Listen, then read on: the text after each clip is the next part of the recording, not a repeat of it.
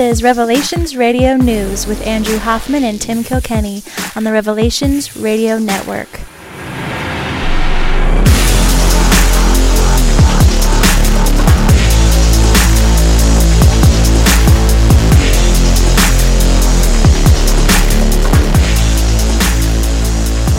Do not adjust your iPhone or podcast machine. We are controlling the transmission. We control the horizontal. We control the vertical. This is Dr. Future, formerly of the Future Quake Radio Show, now in charge of Revelations Radio News. And it's good to have you back to the Future Quake Show. Excuse me, Revelations Radio News. I currently have at bay Mr. Tim Kilkenny and Mr. Andrew Hoffman. You're allowed to speak now, gentlemen. This is Tim Kilkenny podcasting to you from the seaside town of Edmonds, Washington, where I am anxiously awaiting an update on Dr. Future's most recent work. Yes, and from Hood River, Oregon, recently returned from a somewhat successful camping trip in the Mount Hood National Forest. I'm Andrew Hoffman. Hey, did the Day of the Animals happen? Did you have to wrestle a grizzly bear like Leslie Nielsen did?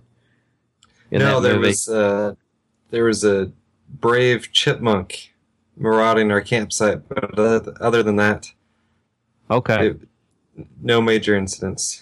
Yeah, I recommend Day of the Animals. It was filmed by director William Girdler. He's from Louisville. He was the guy that did Abby. That was sort of like the Exorcist ripoff. And in Grizzly and a bunch of movies. And the ozone hole actually causes this the animals to go crazy and start attacking people.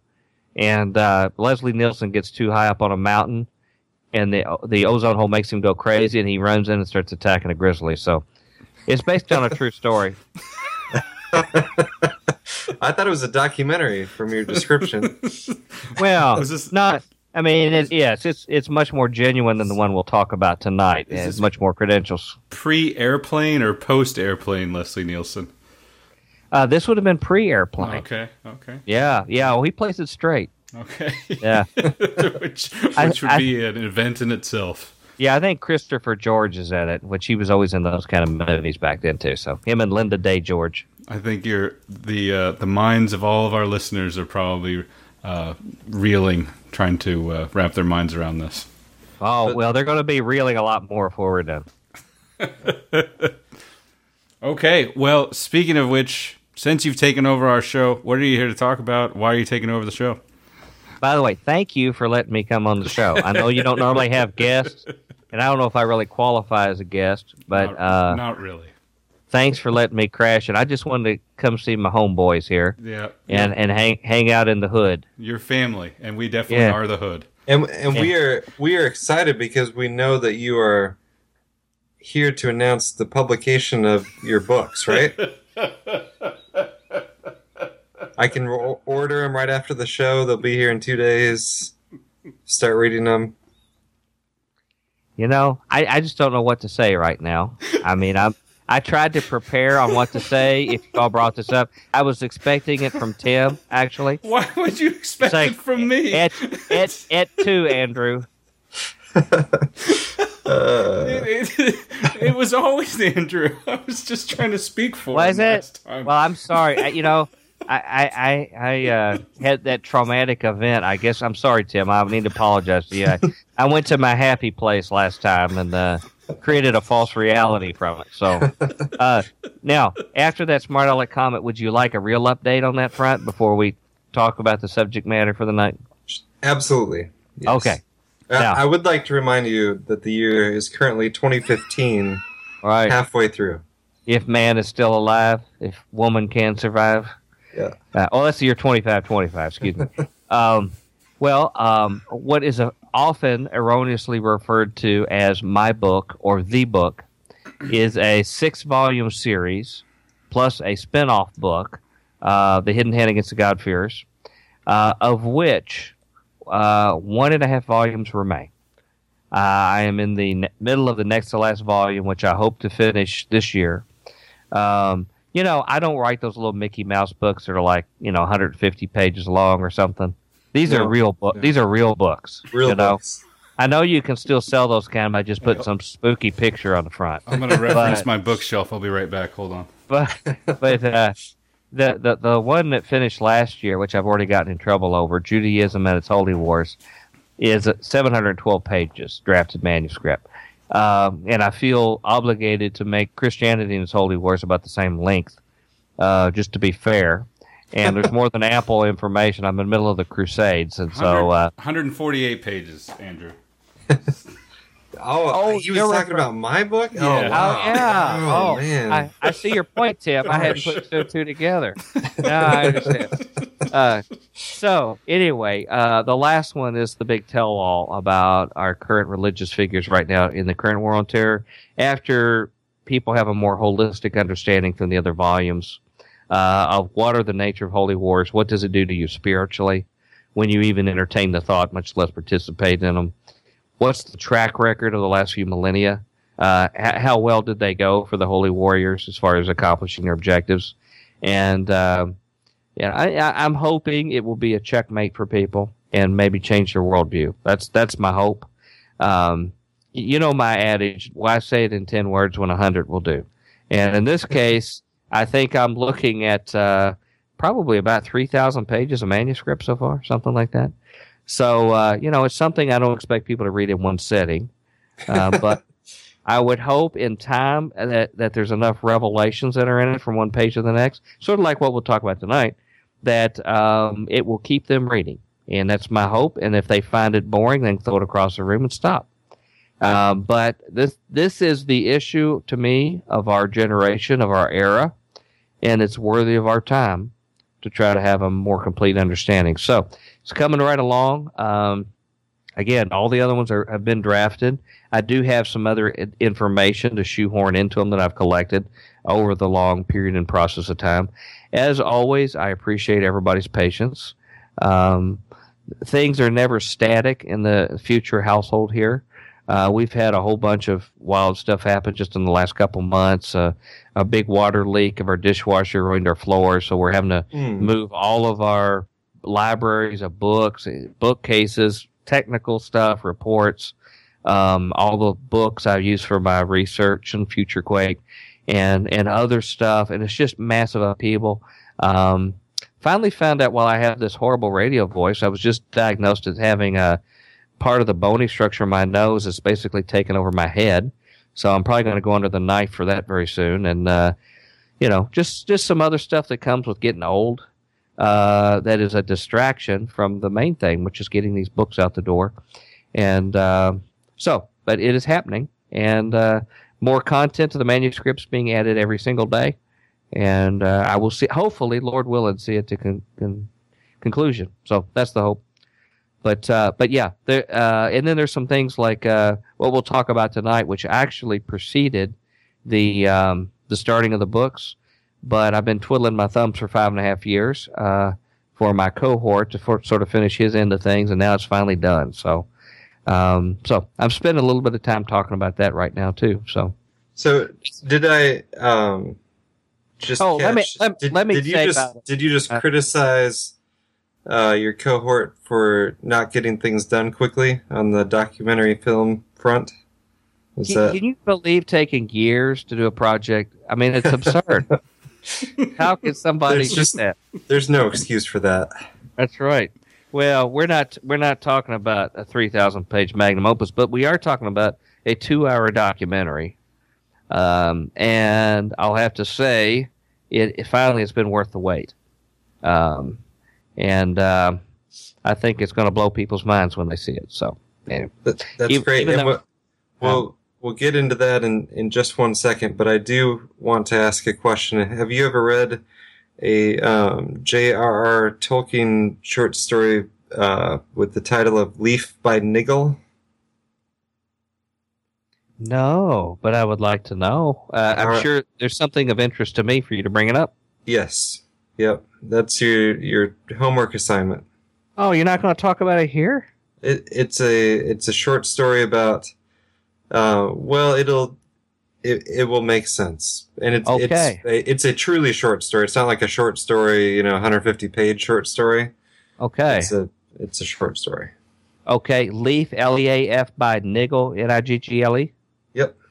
Okay, well, I have a homework assignment. But by the way, I want to tell everybody, normally I sound like I'm delirious, like a madman, but it's worse than most tonight because I'm going about 2 hours of sleep. And I'd like everybody to say, I think I'm okay saying this, say a prayer for our good friend Robert Hyde. I just found out late last night that his son-in-law went to be with the Lord, a relatively young man due to a car accident. Leaving behind a family, 3 small children, and another one on the way, ready to be born. Oh. And so that sort of it was one little detour today. I ended up going up to Louisville for the memorial service. Yeah, a gentleman that knew the Lord and loved Him dearly, but he leaves behind a family that I'm sure our friend Robert would appreciate everybody's prayers to bring her. You know, she has family with her that. I'm sure will help her, but you can imagine raising that many in a family. So anyway, so that was something I just got home from a little bit, and I actually just finished an interview on a paranormal show that was very, very interesting. So very, very different environment to what we have here. So I haven't had much sleep, an hour or two, so I'm a little crazier than normal. Y'all will really have fun with me with that. So. Well, this is kind of stepping out of the norm for this show, but we could say a quick prayer just right now. Mm-hmm. Sounds good. Right. Lay it on us, Tim. Okay, I'll do my best. Dear Lord, we just come before you, and I don't know any names or anybody in this situation, Lord, and I just pray that you would come down in the form of your Holy Spirit and bring comfort to this wife who has lost her husband, Lord. I can't even imagine the amount of pain that would cause, Lord.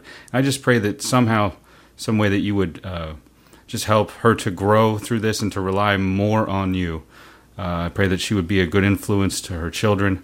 I pray that those children would come to know you as soon as possible, and that you would be the father that they need as they grow up in this world with a father who's already passed on, Lord. I just pray your healing hand over the entire family and over those around them, so that they can, come to the aid of this family, Lord. And I pray this all in Jesus' name. Amen. Amen. Amen. And I'll pass on that good word to Brother Robert, too. Okay. So, you made a documentary. Or you kind of made a documentary. You are the writer, investigator. What role did you play in upcoming documentary? I was the Barney Fife of it, or like the Robin to Batman. This documentary, which again was sort of a sidelight thing that ended up being much more than intended, was with Chris Pinto. Okay, a guy you all know about. He makes some, production-wise, just top-rate documentaries. Usually very, very long ones. Always on very controversial topics that would, split a lot of us. There's been a lot that I've learned from his stuff. Some things that I may see differently. But at least they've added to the discourse, and he's a real master in the editing booth and in his writing. And he just asked me, since we attend the same church, he asked me one day if I would like to assist him in doing a documentary on the Georgia Guidestones, which was still something talked about a good bit, even at that time. It was in the news on a number of things. It was coming right up to the 30th anniversary, which I don't think was the reason why he was doing it. But because of that, there was a lot of specials on CNN and some of the other History Channel things with that. And so at the time, this was before the book ordeal began. And I was right in the middle of doing FutureQuake. And I said, well, sure, trip to Elberton, Georgia. Why not check it out? And we'll see what we do. And certain things happened on that trip where we became privy to inside information that was nothing short of miraculous. And it was all captured on camera. And most of it happened on the first trip to Elberton, and then the subsequent research. And what my role became was more of the gumshoe private investigator and researcher. for it, and it started from something that was just merely going to be more of a holistic documentary of all the different issues and facets, actually interviewing the original people that were involved at Elberton in the construction of the Guidestones, getting their testimony on the record. And it turned out to be much, much more in terms of the revelations that came from it. And so I did some research out of that really shocked us about finding out who the identity of the mysterious builder R.C. Christian was.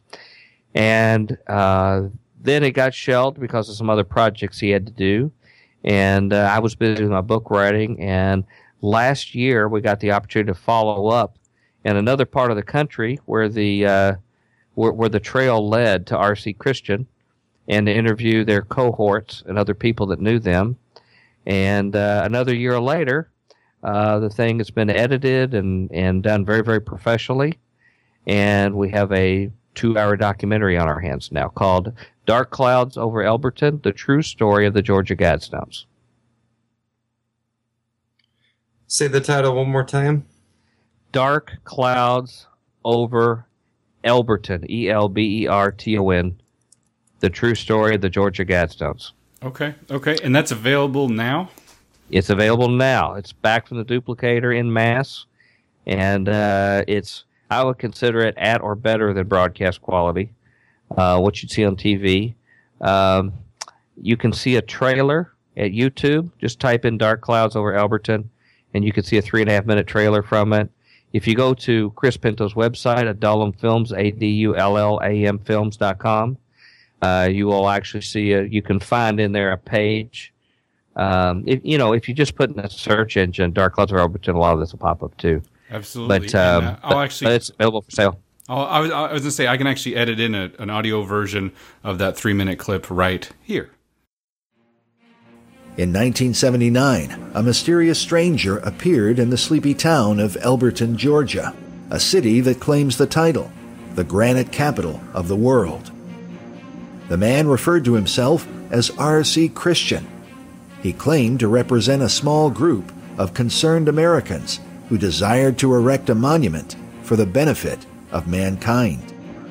Written upon the granite structure are what are sometimes called the 10 Commandments of the New Age. Some believe they hold a sinister meaning. I've seen published tracts saying that those 10 guides are the 10 Commandments of the Antichrist. The most disturbing is the first, to maintain humanity under 500 million in perpetual balance with nature. With the world's population at well over 7 billion people, that would mean that many would have to die. What is he advocating doing? Killing everybody else in the world? And they interpret that as meaning favoring abortion and or genocide. It's the only way to get us down to 500 million people is, of course, the extinction of millions upon millions, billions of innocent people. Since 1980, when the monument was first revealed, clouds of suspicion have lingered over the Georgia Guidestones and those who built it. Conspiracy theories abound, along with accusations of genocide, globalism, and a New World Order agenda. Does it create sort of a dark cloud over Elberton? The short answer is yes. A lot of people have used the word scared to describe their feeling when they come out here. Somebody would say, well, they're going to have a sacrifice and they're going to have one of your cows up there. We heard that some witches have been out here.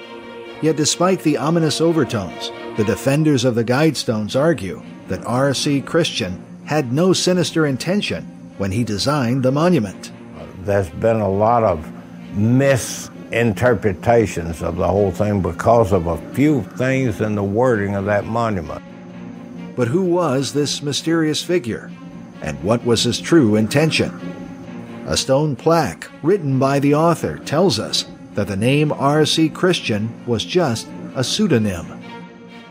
For more than 30 years, researchers have speculated about the stranger's identity. Suspected candidates have included media mogul Ted Turner and Scientology founder L. Ron Hubbard. But now, for the first time in history, the secret identity of R.C. Christian can finally be revealed. Well, there you go. Whoops. That is a letter right there from Mr. R.C. Christian. You're kidding. And we have other letters that actually connect to the R.C. Christian that built the Georgia Guidestones. This is a double life if there ever was. I'm astonished. My uncle was a very intelligent man. Being told this is not a real surprise.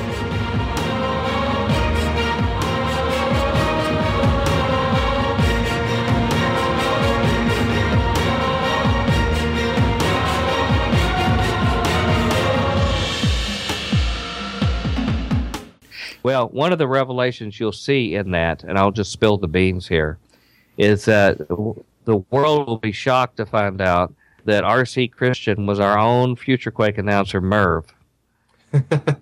Nobody saw that one coming, but Merv gets a lot more on air time than I do because he was asked. No wonder you were always blaming him for so much stuff.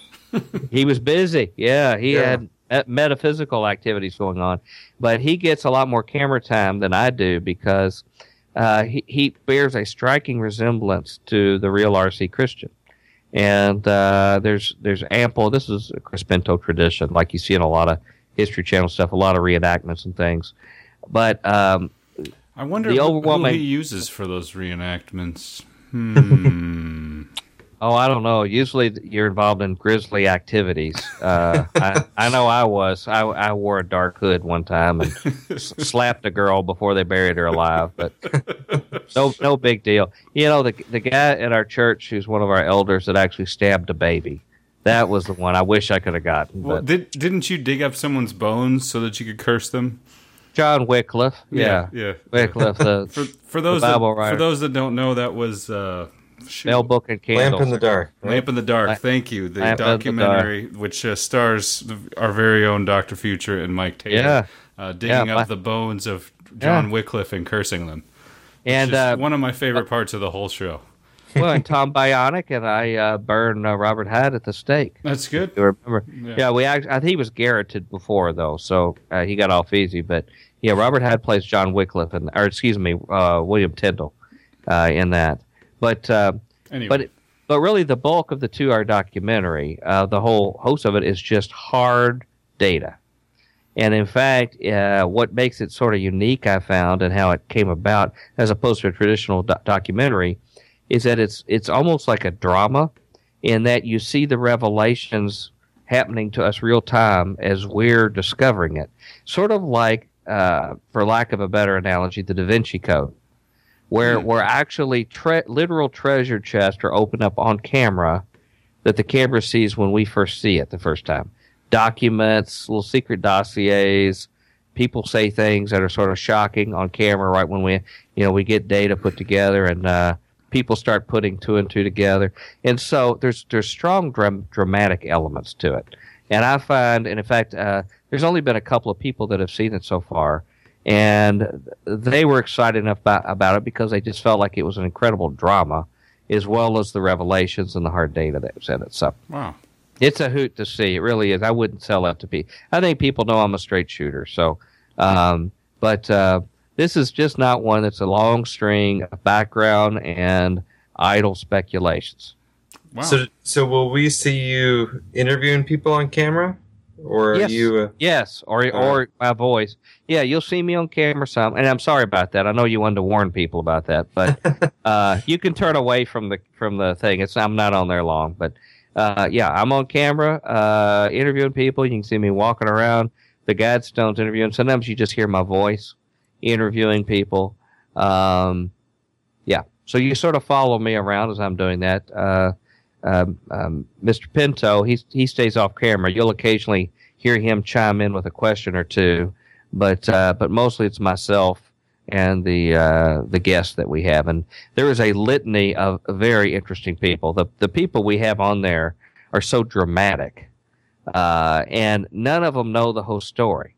And it turns out Mr. Pinto and I were the only ones that actually had all the pieces of the puzzle, and everybody had one piece.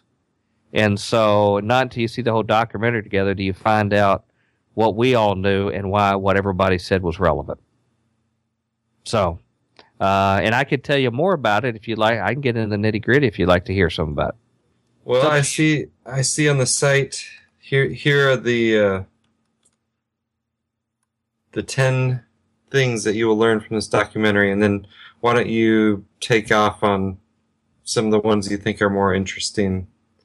Okay. So this documentary which is Dark Clouds Over Elberton, reveals never before seen information about the true identity of the man who called himself R.C. Christian. Features original interviews with the people who knew the mysterious Mr. Christian. Original interviews with the men who were actually responsible for the building of the Georgia Guidestones. Number 4, an original interview with Wyatt Martin, the only man who knew the true identity of the stranger and promised to take the secret to his grave, which obviously he didn't. Congratulations. Thank you. I don't know if you had to torture it out of him. Was there waterboarding involved, or was this... Yeah, there was waterboarding involved, and a little bit of Operation Monarch, some mind enhancing drugs they were given, a little sodium pentothal. All true patriots waterboard. It's a known thing. Yeah. That's exactly right. Now, you know what? In hindsight, Chris and I sort of scratched our head over how we came privy to what we did, and we just wonder if it's just a God thing. So was it directly from him, or was it indirect and confirmed by him? Indirect, but indisputable. Yeah, I'll tell you what happened if you. I can tell you, because this is where things started getting really weird and fascinating. We went to Elberton, which is where the Georgia Guidestones. If people don't know, I can't imagine your audience of anybody not knowing, but it's considered the Stonehenge of America. Even though it's of late construction, 1980, right at the vernal equinox, it was dedicated and unveiled. And by the way, we have actual broadcast TV footage of its original unveiling, which is fascinating. But the structure itself, it basically was meant to give you a reminiscent feel of the Stonehenge monuments. They're made out of granite. They're almost 20 feet tall, 4 big vertical beams with a top on it. And they have inscribed these 10 statements, which are supposed to be guidelines for future humanity to live and survive. And the thing that always gets the biggest attention is the guidance to maintain Earth's population at 500 million in harmony with nature. They talk about having world courts and world government, talking about having a single language, sort of like the Tower of Babel, I guess, but living in harmony with nature. These are the kind of things, and they're listed on most of the major languages of the modern world and the ancient world. It was designed to be something that looked like it would be there for 20,000 years, like the Sphinx. And like it had been there for 20,000 years? Or will be, yeah, okay. Or will be. Okay. So that humanity always can go back to this, after the Bible has been destroyed and Christianity's dead, people can get some real guidance from this thing. Anyway, this thing has just been an enigma for people because these very succinct guidelines are on there, and it talks about being dedicated to an age of reason.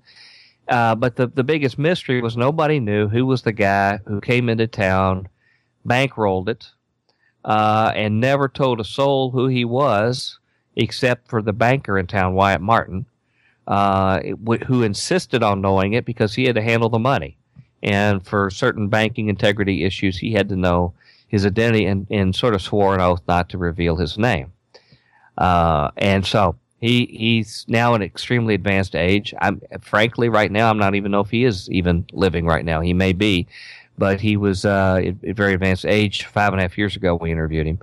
One of our people we interviewed has since deceased since then. But anyway, we went down to Elberton to basically interview all of these people who had some hand in building it there in town. Knowing that we didn't know who R.C. Christian was and probably would not find out, we at least wanted to find out what was the motivations. How did these people rationalize right there in the Bible Belt putting up something like this? And so we had scheduled all of the main characters to interview. And we first interviewed Wyatt Martin, who could give us the most details about what he knows about the characteristics of R.C. Christian. He confirmed that he really didn't ask him in great detail why he believed what he believed. and a number of other things. But one of the things we brought up was that there was a recent article at the time in Wired magazine that had mentioned a computer case, like a hard case, like you'd put a typewriter in, but it was to store a computer that he had letters and information from R.C. Christian in. And at the time, Wyatt Martin wouldn't confirm or deny he had it, but he definitely would not allow any reporters to see it, nor anybody else. And many people had thought it had been destroyed. The word had got out they were destroyed. Well, when we asked him about it, he confirmed that it had not been destroyed, that he still had it, but he would not let us see it. But after an extended time of interview and developing a rapport, he finally agreed to allow us at least to film the existence of it, that it was there, that he was really telling the truth. And so literally you'll walk with us on camera as the camera follows out to the shed, and he gets the key, and we go there, and Mr. Pinto instructs me to go dig back through all the muck and get back and drag this mythical typewriter case that had only been mentioned about, again, in hushed tones, and in fact confirmed that it did exist. And, of course, anything can be a case like that unless you know what's in it. And so we had asked him a number of times on site, and you can watch it in real time on camera, about what was in there. And he said he had thought about writing a book about it one time, but then decided not to and said he's leaning toward burning it then. And so we asked him if there was any way we could just film to see what was inside, and he agreed. He agreed to open it up. And so literally a treasure chest opens in front of our eyes that people had only heard about, and they were on camera with his permission. We're filming inside. And he picks up one of the letters, and it's a letter from R.C. Christian. And he starts reading it, and I'm looking over his shoulder, and I can see, and he reads the date of it, and the, I think it was 1998 letter. And the gentleman mentions that he's 78 years old. So I can do pretty good addition and subtraction. And the man talks about being, in the Dust Bowl and talking about the Corn Belt and different things like that. So all these little clues just start flying out. And other things come about in the camera as we're looking at it. Meanwhile, I'm sort of glancing down in the box as well, too, after he had given us permission to look inside and film. And he's just grabbing a few things. And you can see it all happen in real time. It's all right on the camera. But he picks up a package that was to be sent to the Smithsonian, where he had been directed to forward, through third parties, forward to the Smithsonian and other places information about the Guidestones to try to promote it and let them consider how serious it was. And we see a name on there, care of a man's name. And and he mentions the man's name. And so we make a note of that. And then before he closes it, it's only open for a moment or two, but before he closes it and we're looking around and he's picking up some letters, I see an address in there on an envelope. And it turns out later, the camera also saw the address as well too. Upside down, but it saw the address. And it was an address in a medium-sized city in Iowa, of all places. And so, anyway, I began a crash course trying to find out who the mystery name and the mystery address were, with a few other tidbits that he'd given us about the gentleman and prestigious vocation that he had and his knowledge of botany and his knowledge of conservation items and things. And the fact that he had gotten letters up until around the 911 and they quit, and his son had since called him and told him he was deceased. Well, we interviewed the other key players, and they're all fascinating interviews because these people are they're just striking figures. I mean, they're very, very cordial people from the Bible Belt, but there's always this little air, almost like a little menace or something in some of them. One of the ones that really struck me, now, when you watch in front of the box, it almost has a Hitchcock feel to it, like a tension, like open the box and open the box, because it takes forever to get to the point where he agrees to open the box. And the other interesting tension point was we interviewed a gentleman that we found out about and had done a little research on, who his name's Wayne Mullinex. And he was the gentleman who was a rancher who also had backhoe equipment and did, digging for foundations and things. And they had made arrangements through another gentleman who owned and apparently most of the granite industry and was one of the wealthiest men in Georgia, who virtually no one had ever talked about, by the name of Frank Coggins. And he had a role in this too. And in fact, he was a very, very wealthy gentleman. We saw a picture in his home of him with Rosalind Carter, for example. But he was in extremely ill health. But anyway, they had contacted Mr. Mullinex about providing the land for the Guidestones. And he still got the grazing rights and things like that. But he provided, he also was hired to dig the foundations for the Guidestones. And so when we interview him, just a good old Southern gentleman, but when we started asking about the time capsule, there's a plate on the ground next to the Guidestones, metal plate. In fact, I believe Wyatt Martin referred to it as a burial plot. Or a burial marker, I think was the term he used. And I think it was also maybe used by Mr. Mullinex. And we had pointed out, and you can see this on Wikipedia, that the dates are missing for the time to exhume the time capsule, which says it's 6 feet below ground. But there's no date on it. And I started asking Mr. Mullinex about the time dug all the foundations. And he seemed to confirm that, in fact, there was a time capsule there. And no, he would not tell us when it would be exhumed. And we asked him was there somebody who knew when to do it? And he said yes. And we asked if we could know who it was, and he said no. And, Chris picks up on interesting things. All these gentlemen are 33rd degree Freemasons, so they're used to keeping secrets. And you can see him fiddling with his little Masonic ring, and Chris is getting that on there. But he just sort of grinning with us, but sort of clamming up a little bit at this point. And we said, well, do you know when it's supposed to be open? And he says, no, I personally don't know. But is there somebody else who knows? And he says, yes. And so we got what we could out of him, as well as the other people there one gentleman actually met R.C. Christian after it was built.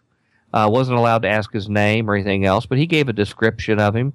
He said his accent sounded like it was from the upper Midwest, and that he was really, really knowledgeable of botany, of conservation and things like this.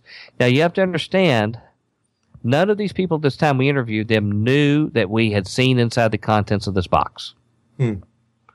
Mr. Martin may or may not have known what we saw in the box, even though we had his permission to film inside of it, what we had picked up. So none of these people know, neither do they appear to know the other information we know.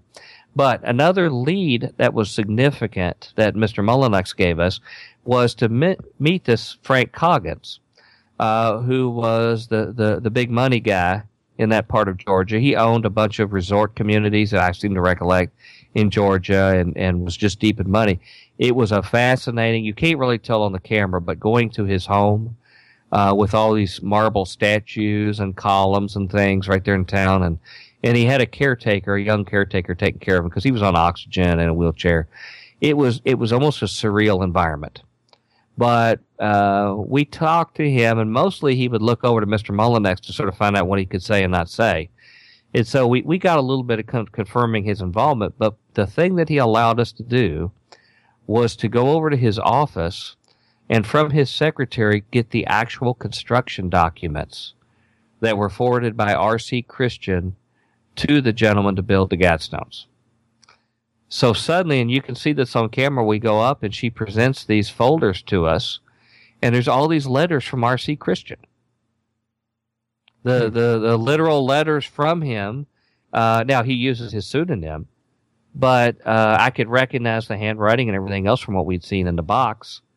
And all of these details that were never known by the public are in these documents. And I'll mention a couple of them to you. I'd like your listeners to actually go get the documentary and see it. I can tell you a few things.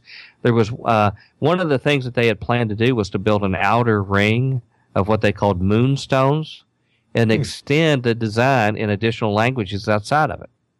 and have other people come and pay for these additional, because if people don't know that there are holes and things drilled into the Guidestones, so it lines up with the North Star, so it lines up where you see through certain apertures and see the sun at the equinoxes and things like this.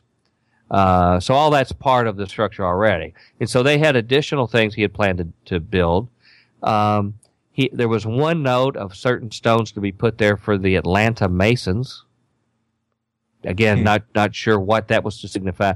And there was a mention about deleting a pyramid top that was planned because of cost.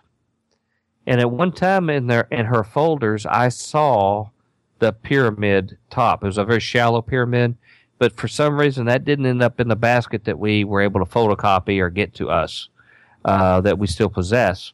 But it turns out in the video we saw of when it was actually unveiled, there was a television program, and it showed a picture of the model that R.C. Christian had built of the Guidestones, and sure enough, it has that shallow pyramid top.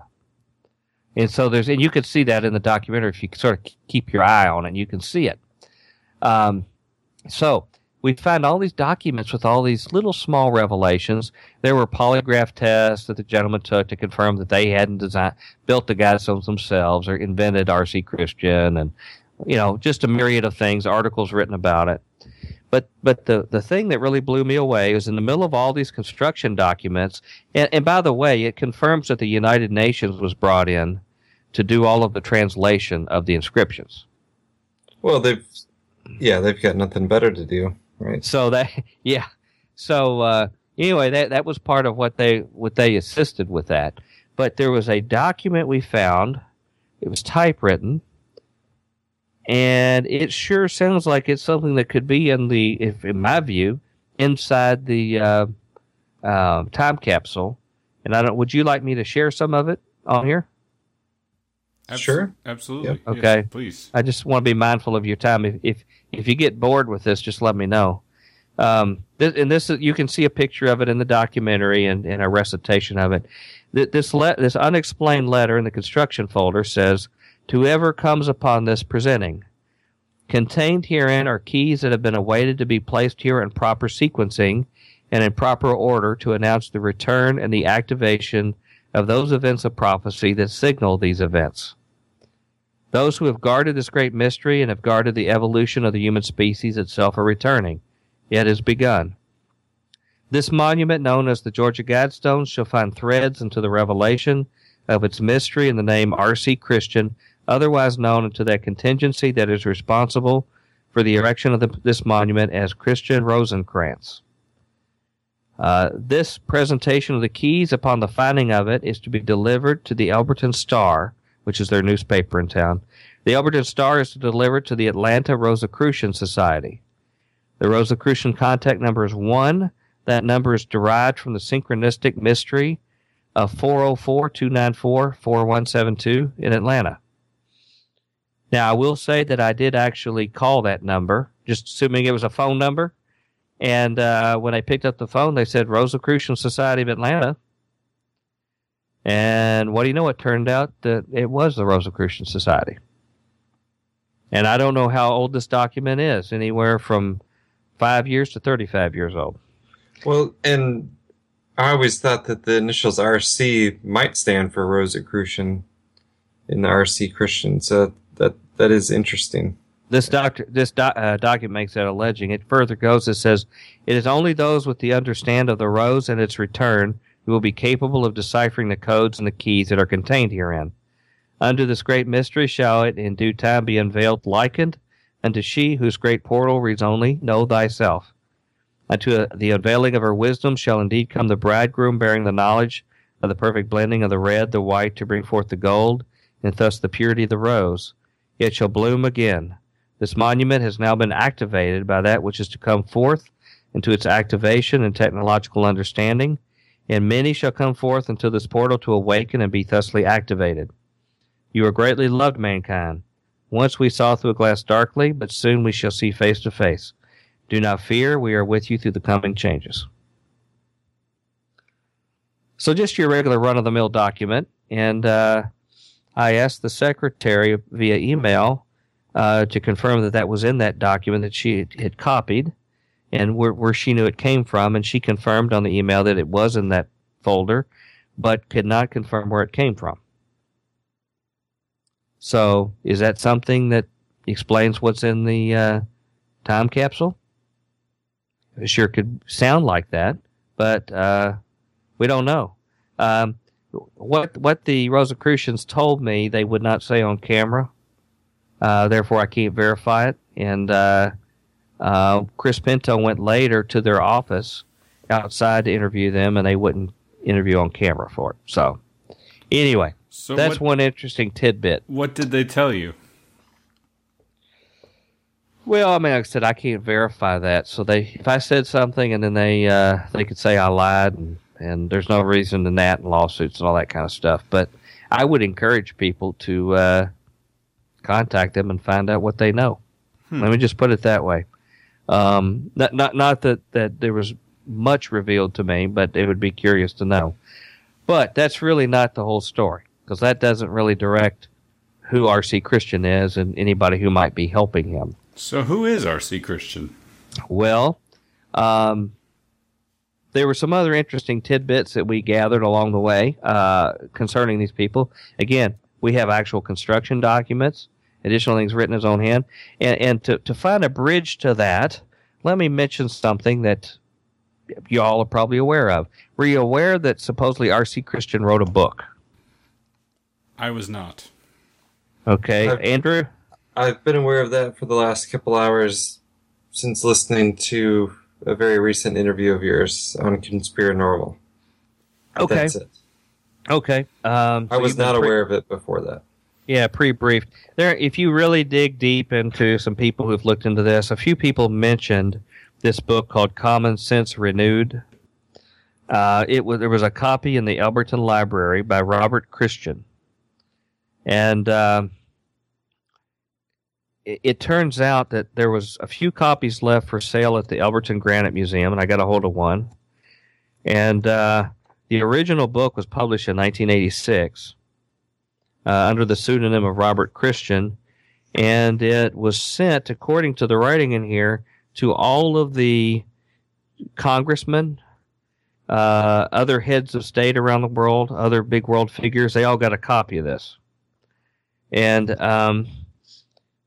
but it's fascinating. No one has ever brought this up. Do you remember me mentioning that the address that we found was from Iowa?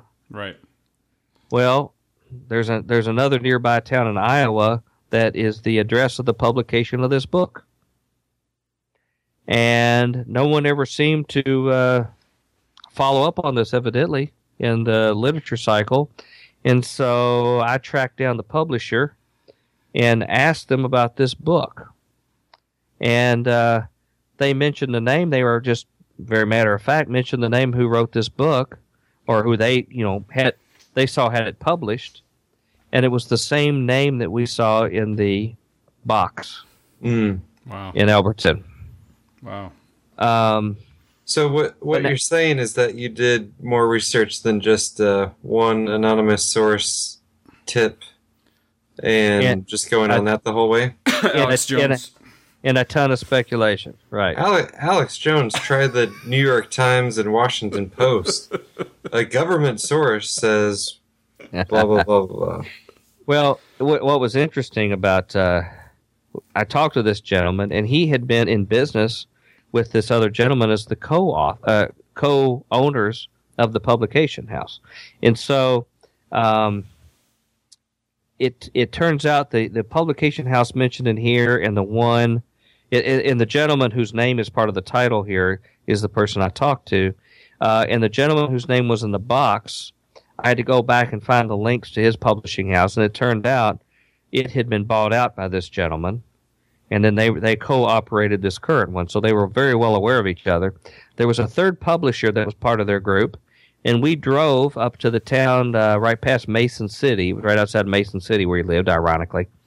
And the gentleman on camera confirmed on camera that this other gentleman whose name we had in the box was responsible for this book.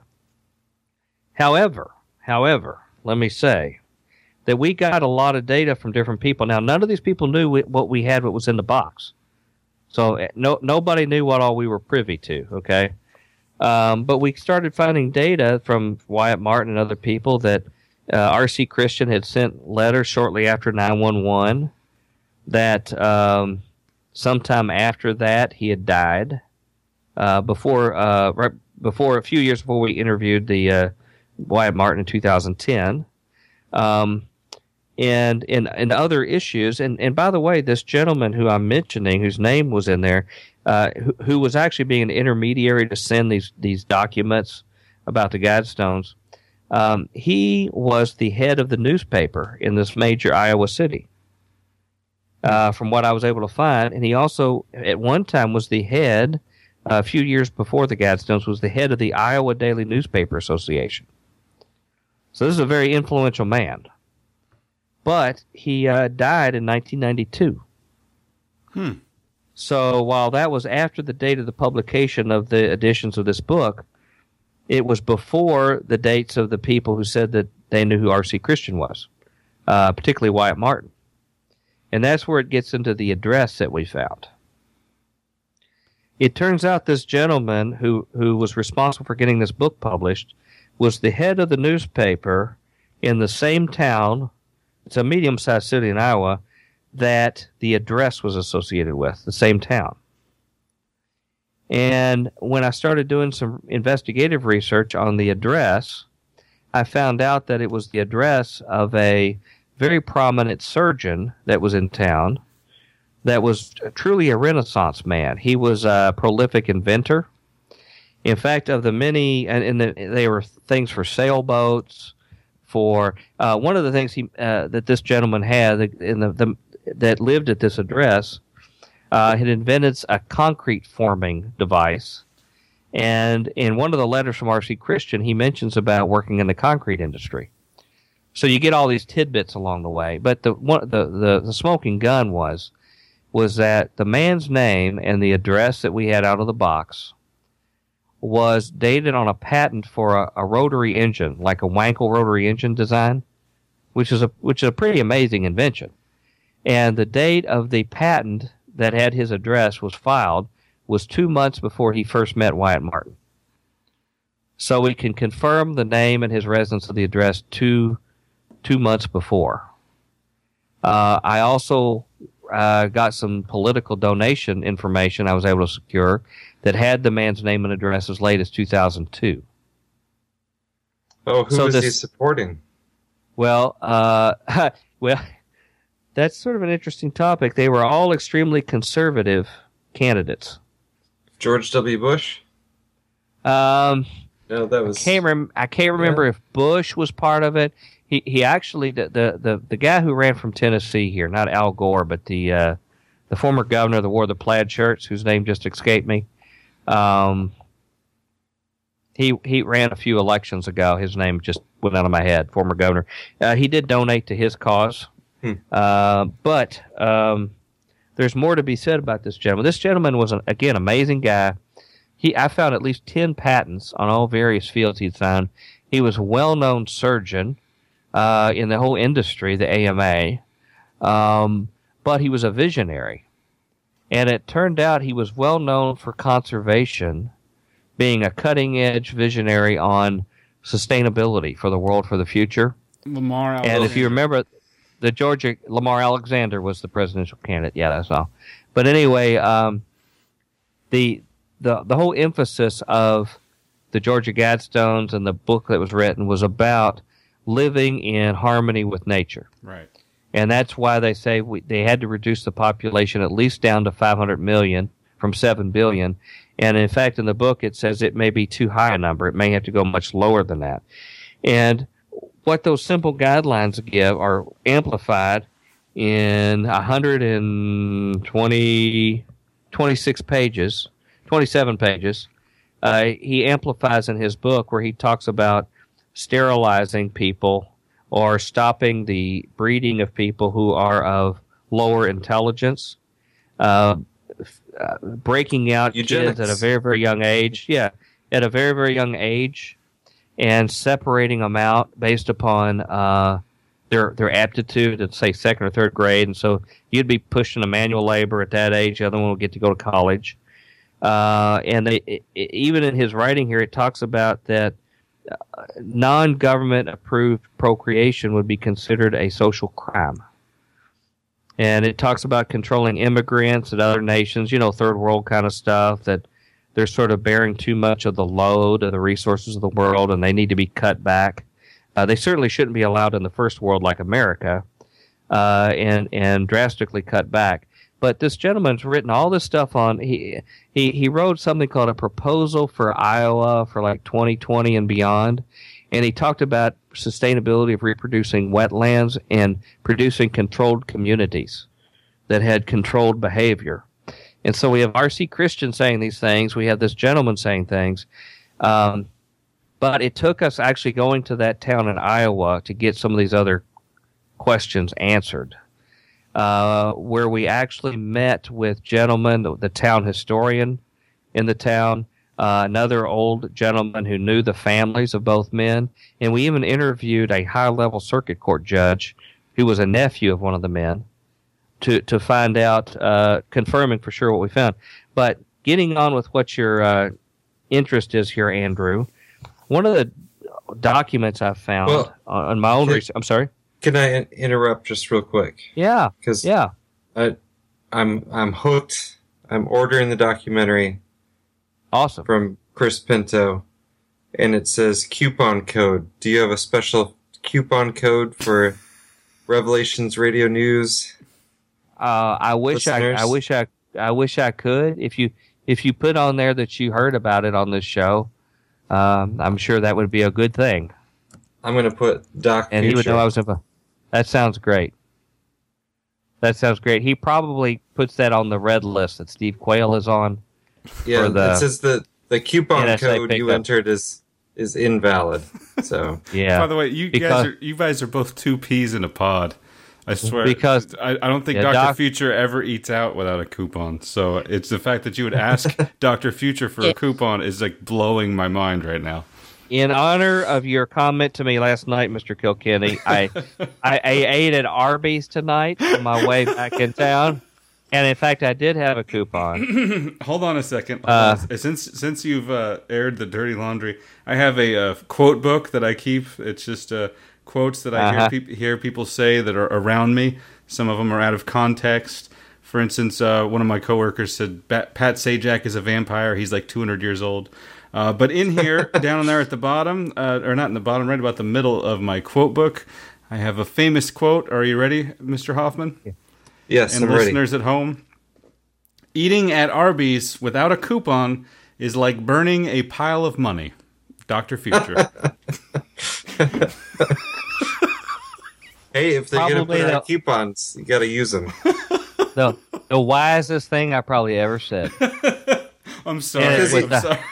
Well, you know what? I'm gonna build my own Guidestones, and I'm gonna have phrases like that on my own Guidestones. You just go into Arby's without a coupon and watch everybody stop and stare at you. You look like a big red thing on a stick. It's like, look at that sucker. He's paying full price for an Arby's sandwich. What's wrong with him? Look at that fool. So you're ordering it right now as we speak, Andrew? Yes, and there is a space for additional comments. Awesome. So I'm going to put in, Doc Future says he's paying for this copy. Thanks, Dr. Future. Thank you so much. Hey, by the while we're on this, now that you all have distracted from the big punchlines here, well, I don't know. I'm curious to see how big your audience is. If you want to tell me offline, that's okay, because I assume you got a big crew here. We don't know. We don't know. You don't know. It's a podcast. I mean, it's hard to tell how many people download, how many people actually listen. I don't know. Yeah. How many people are still listening an hour in? It's tough to tell. Right. I see a lot of Revelations Radio News bumper stickers on the street. That's what I want. Do you? It seems highly homemade bumper stickers? It seems highly unlikely. Yeah. Well, it's almost like those masks that they have with Guy Fawkes. That's what I see people doing. You know, the wisdom of Revelation Radio News is painted on the subway walls and tenement halls. We got a couple thousand. That's about yeah. Just a couple things. Yeah, well, the elite. That's what I call the elite. Here's something you might be interested in, particularly you, Mr. Hoffman. In trying to find out a little bit more, this gentleman was born in 1920, and so most of his life went by without the track record of the internet, and just a few little sprinkled things here and there you get to piece. As you know, it's really just a dandy kind of whodunit. But I found this article from the Sun Sentinel. I think it's the Orlando newspaper back in 1992, and the editorial writer is responding on someone who responded to his recent article about not being so mean to immigrants. And the one is an Iowa physician, and then he gives the name and town of this gentleman who was, again, in the box, his address, and other data that we have. And he lists him by name, and he says, he reacted to my attack on those who attribute base sentiments to anyone who wants to solve America's problems first. He lulled me into dropping my guard. He said correctly, I suggested it's not wrong to be patriotic. Then, wham, he threw in the incendiary names of Patrick Buchanan and David Duke, contending they are among the few public figures who speak for American interest in this new era of internationalism. Duke, he said as my skin crawled, voices many beliefs held by reasonable Americans. It is unfortunate that more acceptable public figures are not pushing similar views. He further talks about there should be strict limits on immigration. Now, this is the gentleman we identify as R.C. Christian. He talks about our environment, our workforce and education system can't absorb more people, and further things there. But anyway, this association with Duke comes out in this letter. So when we go to the library in the city, we find some documents that the librarian has been able to get for me in advance. And by the way, their jaws have dropped because these two gentlemen are absolute city fathers that are considered, main stoic figures in their community. And so they're the first people to sort of find out a little bit of what we've come across. And it wasn't until we met with them on camera did we reveal their additional information. But it turns out that the gentleman found some other information on this gentleman we say is R.C. Christian. And in one of his bios, he talks about to his people that know him personally in the surgery field and the community that overpopulation is his primary concern. And extreme measures that have to be done in society and also preserving the environment. Which is a big thing that's said on the Guidestones and in the book. Preserving the environment is the main key, and controlling human population is the main defining issue of the 20th century and beyond. And in fact, even on his tombstone that we went out to go see, and you can see on camera, it has, the one word he uses to define himself is conservationist. And so we see the same thing over and over again with him. But the other gentleman, who has known these people for decades, and is sort of part of their circles at the country club and where the sort of the elites of the city go. He had told me before I unveiled this article, before I showed it to them, that the gentleman we identified as R.C. Christian had bragged about his support for David Duke for a long time. And again, I had not told him I had this article from this gentleman, but he had told me that he told everybody at the country club, they bristled, but he was very much supportive of the eugenics concepts, forced sterilization, negative eugenics, these kind of things, and was strongly in support of him. And, of course, he was shocked when I had other data from this gentleman on a national front where he had espoused these views. And as I read them passages from the book from R.C. Christian, they confirmed that this sounded identical to the gentleman that they had known and had been raised with. And but the other surprise that you all may find interesting, and don't know how far this can go forward, but like to take it further, was that another gentleman that they say this gentleman bragged about being close to was William Shockley. And I don't know if you know who William Shockley is. Well, first of all, let me clarify for listeners who may be younger and don't know. David Duke was, he first got public attention nationally for marching around, I think it was at LSU, maybe another Louisiana campus or somewhere in the South, where he actually had a full Nazi uniform on. And he would goose step and act as a Nazi, and there's pictures of him in the documentary. And then he became a Grand Wizard in the Ku Klux Klan. And he strongly pushed, but he strongly pushed in the superiority of the white race and their IQ and separation of the races. And he actually won a term in the Louisiana Congress and ran for governor. He was one of the 2 finalists that ran for governor. But anyway, William Shockley, who this gentleman in town who knew the man we claim R.C. Christian, claimed that he was a close associate with William Shockley, who is a Nobel laureate and who was the inventor of the transistor. And so what we know of as Silicon Valley basically was birthed by this man. Now, when I did some more research, he's called, like, by Time Magazine, one of the 100 most important people of the 20th century. And he did this kind of work at Stanford. One of the things I found curious in his history, because there's a lot of interesting tidbits, was that he was the one tasked by the government to determine how many people would be lost of a direct American army invasion of the Japanese mainland.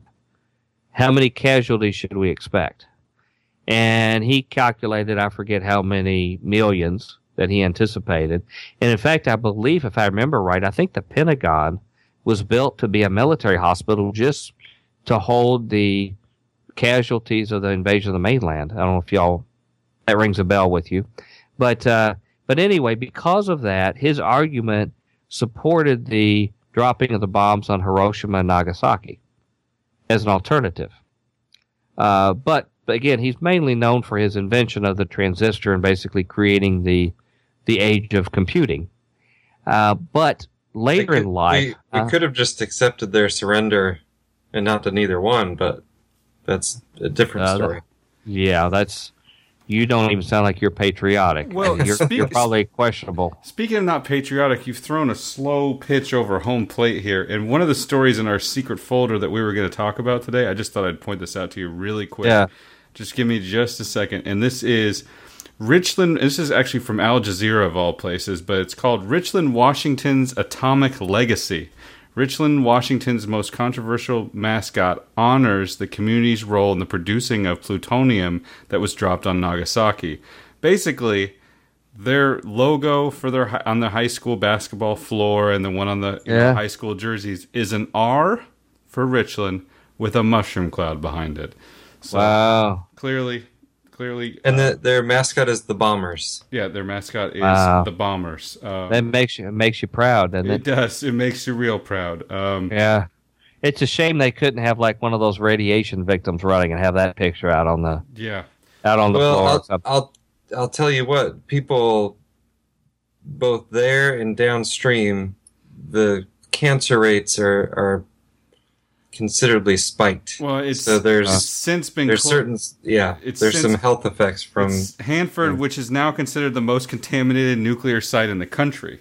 Right. We really used our best and brightest to unlock the secrets of the atom, in a way still holding the world hostage to this incredible terror. A 1959 local graduate with cloudy blue eyes and a long gray ponytail said that the bomber's cloud is an inspiring reminder of a time when Richland saved the world. He's not willing to see this symbol dismissed without a fight. If you're going to take away my R cloud from me, he said, rolling up his black sweatshirt to reveal a green R with a cloud tattooed on his right shoulder. You're going to have to rip it off my cold, dead arm. Well, you know that thinking is all in line with R.C. Christian, because when you read his book, he's trying to be a statesman and thinking he's saving the human race by sacrificing 80% or more of it, over 90% actually. He thinks he's saving the human race by doing that. And of course, he's the one that gets to decide, who makes the cut, who doesn't. But anyway, right. Well, I mean, you file a couple of clever patents, and now you get to decide the future of the world. That's right. Yeah. But this William Shockley, he was known later in the 70s for being probably the most famous guy to push eugenics.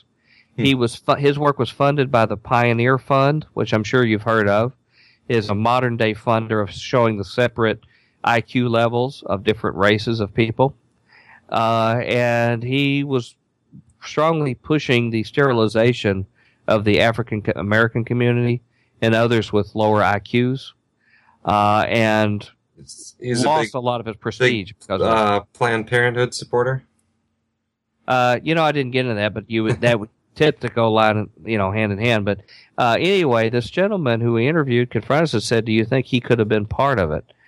And my research, he was having contact with this guy.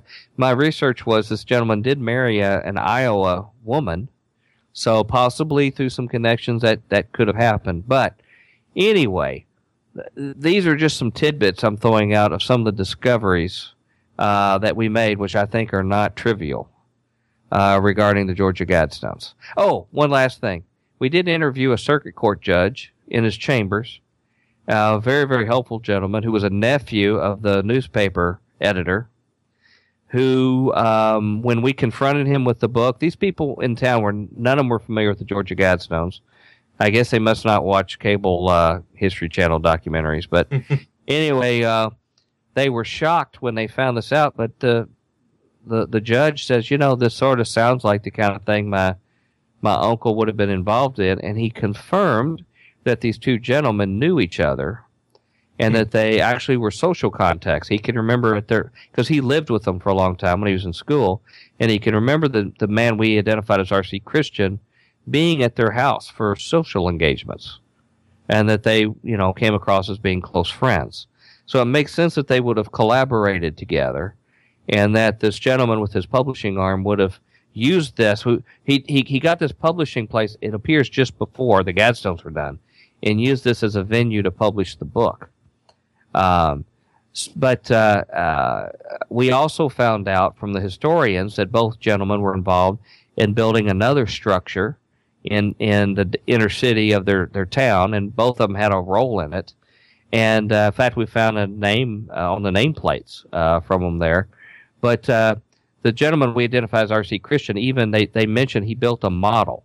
He built the scale model to show them how it was going to be built, which is exactly what R.C. Christian did in 1979 when he came to Elberton. He had a little scale model of that. So those are some nuggets to chew on from Dark Clouds over Elberton.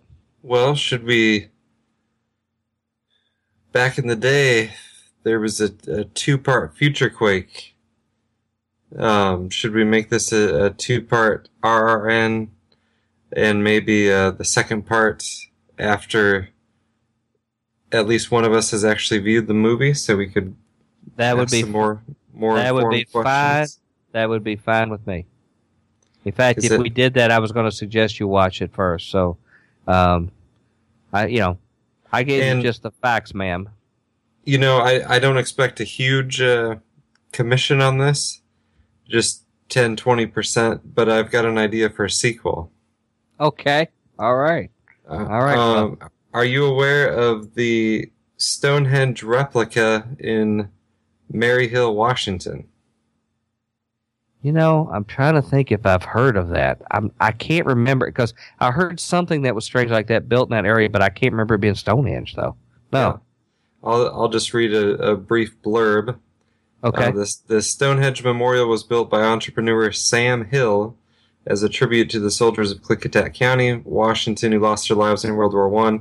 This person just basically ripped off what it says at the site, so take it with whatever grain of salt you want. Yeah.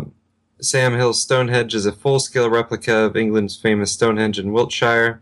I think it's like 2/3 actual size, or okay, yeah. If it's not full size, it's pretty close. It's pretty big. Hill, a Quaker pacifist, was mistakenly informed that the original Stonehenge had been used as a human sacrifice site. Uh-huh. So it's a human sacrifice site. Let's build another one. Right. Hill was, and let's see. So the spin they put on it is he did it to remind us that humanity is still being sacrificed to the god of war. And he was, at least nominally, a Quaker pacifist. So, okay. he's an interesting character. There's a museum there of the house that he built is now a museum, and there's a spot out behind it. It's not labeled with anything, but it looks like an altar. So it's an interesting place. But anyway, well, yeah, that would throwing it out there, and I'd be. It's like a 40-minute drive from here. So when you're doing part 2, I'll come out there and we'll find some greasy hamburgers somewhere. So. Okay. Well, maybe we could dress some people at the site sort of like that cover your book, or they could have the hoods and the stuff. Because there's a scene. That's real footage, Dr. Future. It's just a photograph, just put right in. I'm sorry. Yeah, I noticed the edge of the Polaroid on it from the picture. There is a scene similar to that in a recreation in the documentary, because when people are shocked to find out that Merv, the Future Quake announcer, is R.C. Christian, they'll see some of that because of the witchcraft activity that is described by some of the builders there at the site. But I tell you what, your folks could really do is just go down there and dig up that time capsule. Yeah, that would be an interesting thing to do. Yeah, and find out what's really going on there. But anyway, is the time capsule. I'm sorry. Is it in Iowa or it's in Atlanta?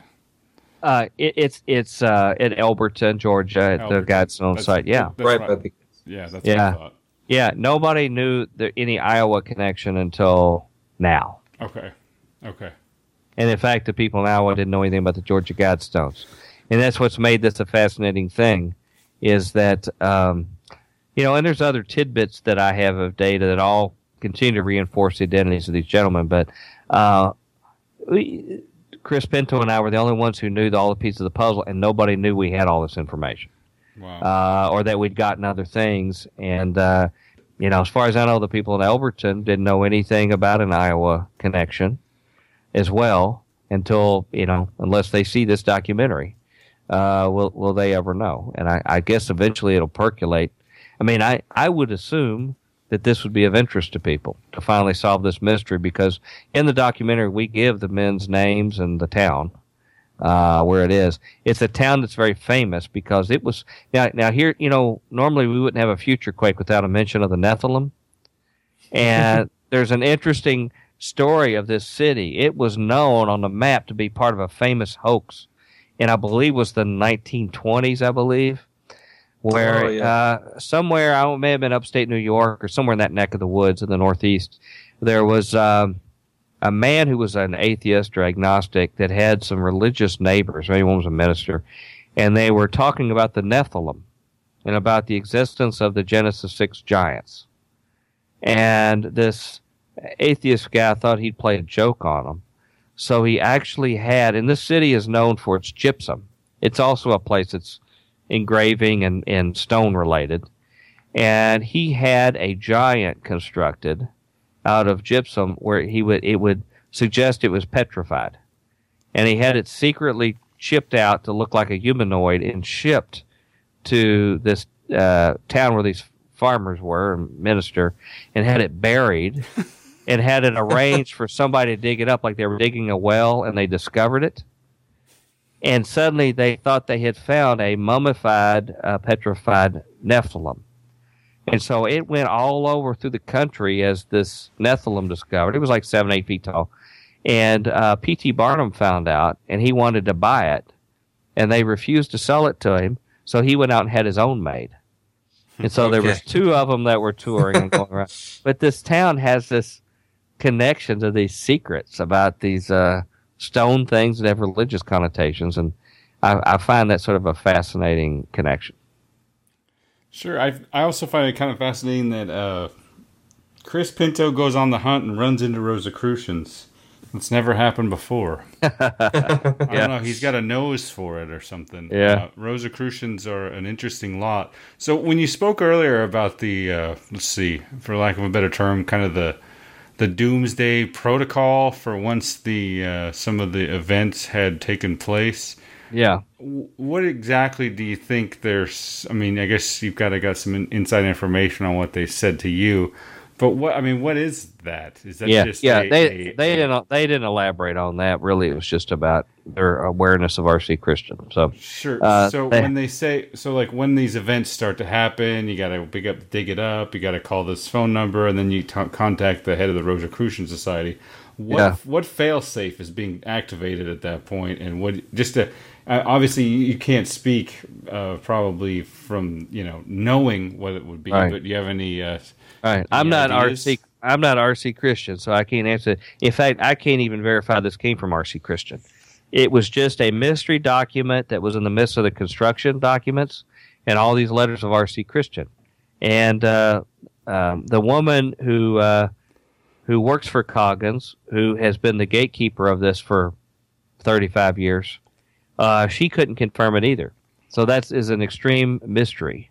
Other than the number they give for the Rosicrucian Society Atlanta is the actual working number. And, the clues that are in this, if it's anything that's other than a hoax, it talks about keys being activated when this thing is opened. Now that you've seen this, it's addressed to whoever comes upon this presenting. It says those who have guarded this great mystery and have guarded the evolution of the human species itself are returning. It has begun. So it sort of sounds like a panspermia kind of thing, with Space Brothers coming back, or maybe Spirit Brothers or whatever. And that somehow the Rosicrucians have had this secret and have kept it quiet. That would be, if this was legitimate, to me, what it would imply. One of the things, if I can speculate, this is just a what-if kind of thing. This show is just rampant speculation. It's the whole show. Because we've tried to be very, very careful in the documentary to just show facts. No, I don't mean this episode. I mean Revelations Radio News as a whole. Yeah. Well, just to offer a little, let's say speculation. I wonder, since the date is not printed on what they call the burial cover, is not printed for its opening, I wonder if, in fact, the alignment of the light that goes through the different parts of the Guidestones possibly could, at the right time, could alight a certain place that would reveal something that would suggest that it's time to open it. Reveal something on that plate or on the ground or something like that. Straight out of Indiana Jones. Yeah, I know. Maybe that's too cliched. No, but it just makes me wonder, because people have pointed out, for all of the amazing alignments of the Guidestones and the ability to find the North Star and to find out the long, short day of the year, others have said, look, you can find this by other ways. You don't need this in case society breaks down to recover it. And in fact, R.C. Christian never wrote about using this just to repair a destroyed world. He was trying to prevent it from being destroyed. He wanted to inspire people on the solution to avoid destruction. Right, because the mainstream media, when they do cover it, presents it as like, oh, this is post-apocalypse, this is instructions on what to do if there was ever a major apocalypse, not like we've got to get down to 500 million people. Right. And it's the conspiracy folks that always say, well, let's see, if there's 7 billion people now and they say keep it under 500 million, people have to die. Right. And really, we just can't say one way or the other. He may see world wars causing that. He certainly looks to put in a policy, judging from his book, to start winnowing out people who he doesn't feel are productive from reproducing, to at least eliminate that chain by that means. So if you want to consider that relatively more benign, I guess one could, and then one could just argue he has the right to make this decision. Just like Hitler. Yeah. And, of course, and you would know this, but I think as late as the 20s and maybe 30s, churches had eugenics drives where people were invited to bring relatives that they thought should be sterilized. Oh, they've been doing forced sterilizations in California. There was still laws on the books, and they were caught doing it recently. And they weren't forced, but they, would tell women they could get out of jail early if they signed this form to have this procedure, and wouldn't fully explain it, and would sterilize them. So Yeah. Why should you have to do that when you've got vaccines and other kind of drugs that can do it without people knowing? You know, those vaccines and things we give in Africa, they seem like they do a much better job at sterilizing people. Yeah, those crazy Africans. I don't know why they run for the hills when they see the Gates Foundation show up. Yeah. It's crazy superstitions. Right. Well, let me ask you this: since you all are guinea pigs, savages, has this piqued your interest in this subject with what's been presented? I've already purchased it, so I've. Wow. Yeah. Wow. And all I have to say is you better be getting a pretty good cut because it's not cheap. Yeah. Well, I don't know if I'm gonna see a penny of it, to be honest with you, but having an opportunity to be part of it, I think this is real history, and solving a real mystery of history is sort of a neat thing in and of itself. And if it inspires other people to dig out, and we can confirm somebody like a Shockley or other people are part of it, then this might be sort of a shared humanity kind of thing that we can do. And I think that people's interest is piqued even outside our circles to a degree, in that these Guidestones have been vandalized pretty frequently over the last several years, haven't they? Yeah. Oh, they were right before we got there. Somebody had put an epoxy on them, and the guy who was the caretaker said, like, this is just a whole new level of difficulty to try to remove because it just adhered to it, Awesome. Awesome. But the Mr. Coggins that I mentioned, he's since deceased. Mm-hmm. So his testimony we have on camera is the only thing we have of his record. Wyatt Martin, I have not checked to see if he's still amongst us now or not. He's a pretty tough character, but he also was pretty frail when we saw him. And so one of the gentlemen who oversaw the construction project, Joe Finley, he was already deceased, and we interviewed his son, which is a very interesting man himself when you check him out. In fact, even in the trailer, you'll see a quick word or two from him. But, this should be, I think, the definitive documentary on the Georgia Guidestones. It goes all the way back to showing footage when it was unveiled. You can see like the tarps being pulled off, and a congressman who was there for the unveiling, and John McCain.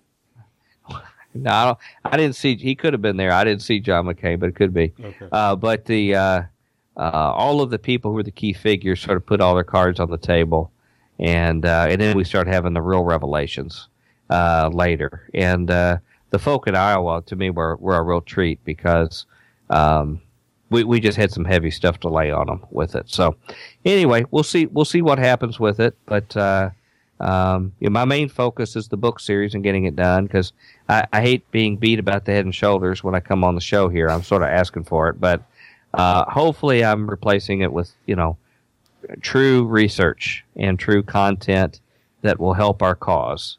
Because, as you know, I'm a fellow traveler and a kindred spirit with what you all present on your show. So, well, thank you, Dr. Future, and I hope that we can talk again soon. And by the way, thanks for buying that documentary. If it can only be like 10,000 more of your listeners do it, then maybe we could get in the black. But again, I'm not really in a position where I don't think I'm going to see much of anything other than a chance to talk to millions of people about if they'll talk to me. We still haven't heard from Coast to Coast or Alex Jones. Sent messages to both of them. Which is weird because when I made my Alex Jones comment earlier, I understand Andrew's trying to joke about the mainstream media, but I feel like he showed quite a bit of interest, even just a cursory interest in the Georgia Guidestones. So it just seems odd. Oh yeah, he's talked about his documentaries too, but and he's been on Future Quake. I had phone numbers and stuff. But anyway, I have not been able to contact or get feedback from them or Coast to Coast. And I've been a guest on Coast to Coast before and, had some sort of more exclusive contact information and nothing. And so it's just sort of curious. That is curious. That's for a topic they both have talked about to great extent with nothing but speculation up to this point. Wow. That is curious. Well, I can put you in contact with James Corbett. I'm a kingmaker in that way. Well, I was going to ask you that. I was going to ask you that because I would like to talk to him. And if I mentioned my association with you all, would that hurt your reputations? Just pretend you're talking to him right now. Okay.